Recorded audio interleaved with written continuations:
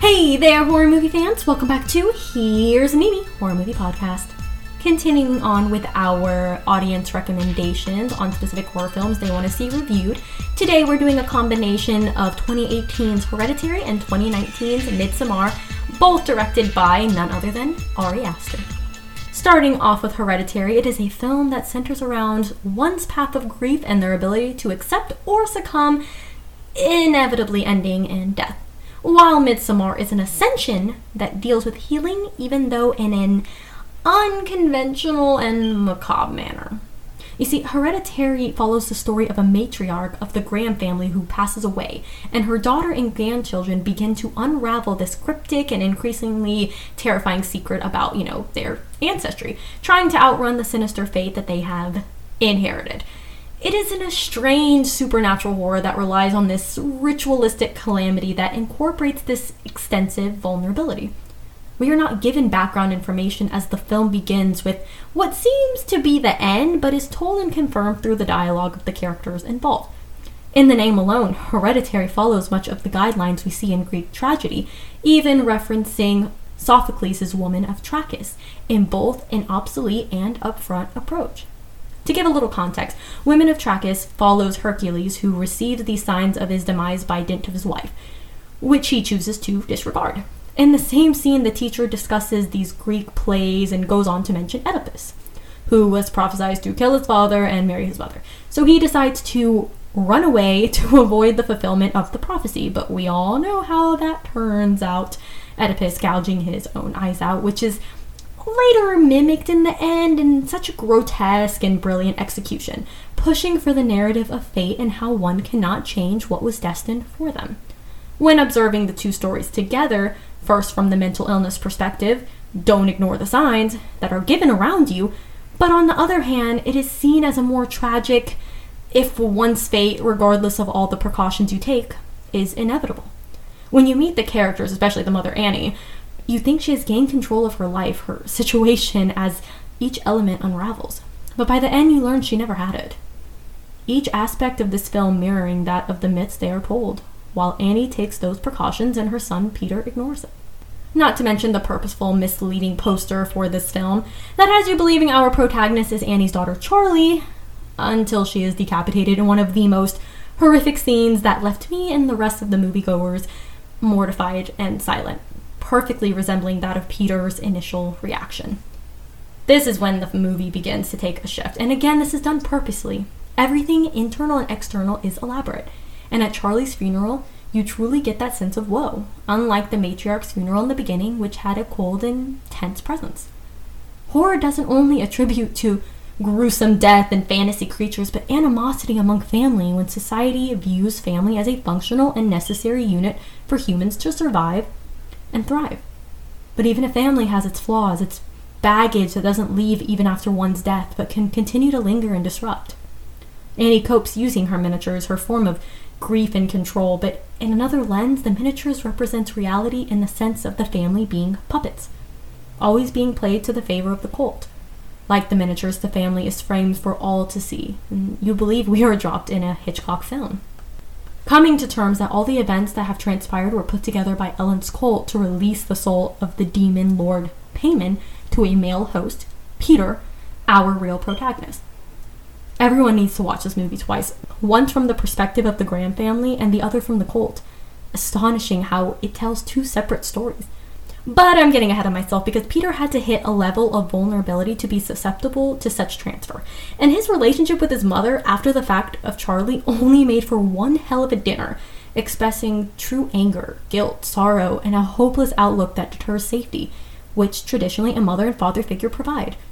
Extremely unapologetic, extremely uncomfortable, but that's what makes this so realistic. Annie may be attending these therapy sessions to avoid falling down the path of her family's history of depression and to hold her family together in a way her mother neglected to do with her, but that is the least of her concerns. But the outcome of life cannot be determined, and none of us are truly in control of what's to come. You can't escape family. You can't escape who you are. Some things are just hereditary. A year later, we were blessed with a partner piece, Midsommar. Again, a partner piece, not a sequel, but has been referred to by others as a spiritual sequel, you can say.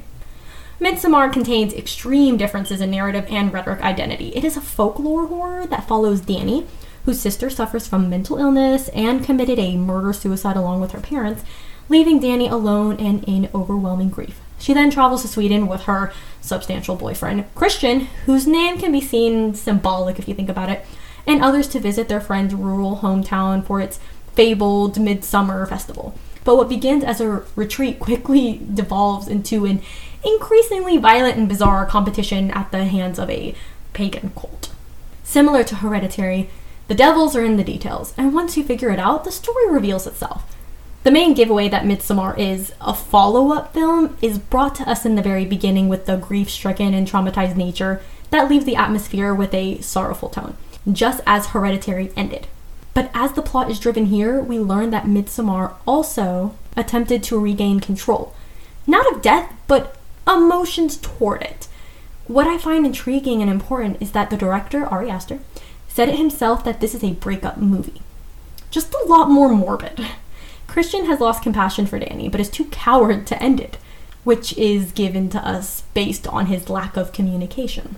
Also just putting forth his ignorance and the American ignorance of his friends who were only there for exploitation, with the expectation of one who was just incredibly oblivious to his actions, leading to all of their demise. The cult in Midsommar takes attributes from history and all of their traditions are seen to be customary to them.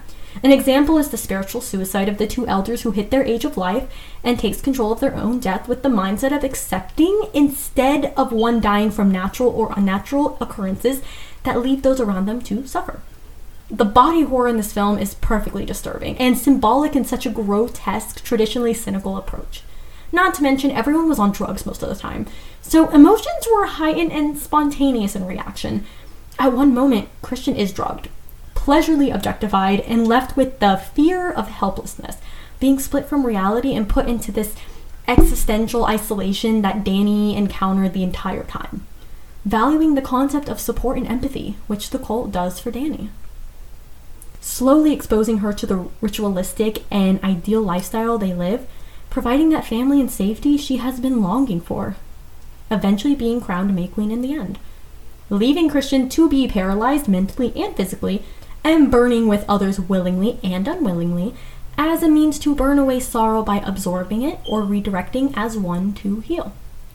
Now, this cult is flawed, since their prophecy is being changed constantly and contradicts their own beliefs of healing by using others' pain and suffering to reach such a state. A very common contradiction we see in film and literature. This is why religion or those types of systems are so prevalent. It's a way of comforting the soul during hardship and teaches us it's okay to have others by you when you need help. Now, when looking at both films, what we can take away from it is, as much as you try, no one can prepare themselves for death, whether unexpected or predicted in advance. There is still that unknown afterwards. I guess you can say family is its own cult, no matter who you call family, and will always be genuine in their intent and surround you with love, which brings about that peace that is needed. So maybe not all cults are bad. I say Midsommar has somewhat of a happy ending. Dani now has the family she always wanted and is protected by the demons that kept her bound throughout. She has now found happiness, which is all she ever wanted. An ending not seen in most horrors, but beautiful in its own terrifying way. I absolutely love these two movies. I think Ari Aster is an incredible director, and I truly cannot wait to see what he has in store for us in the future. Until next time, ciao now!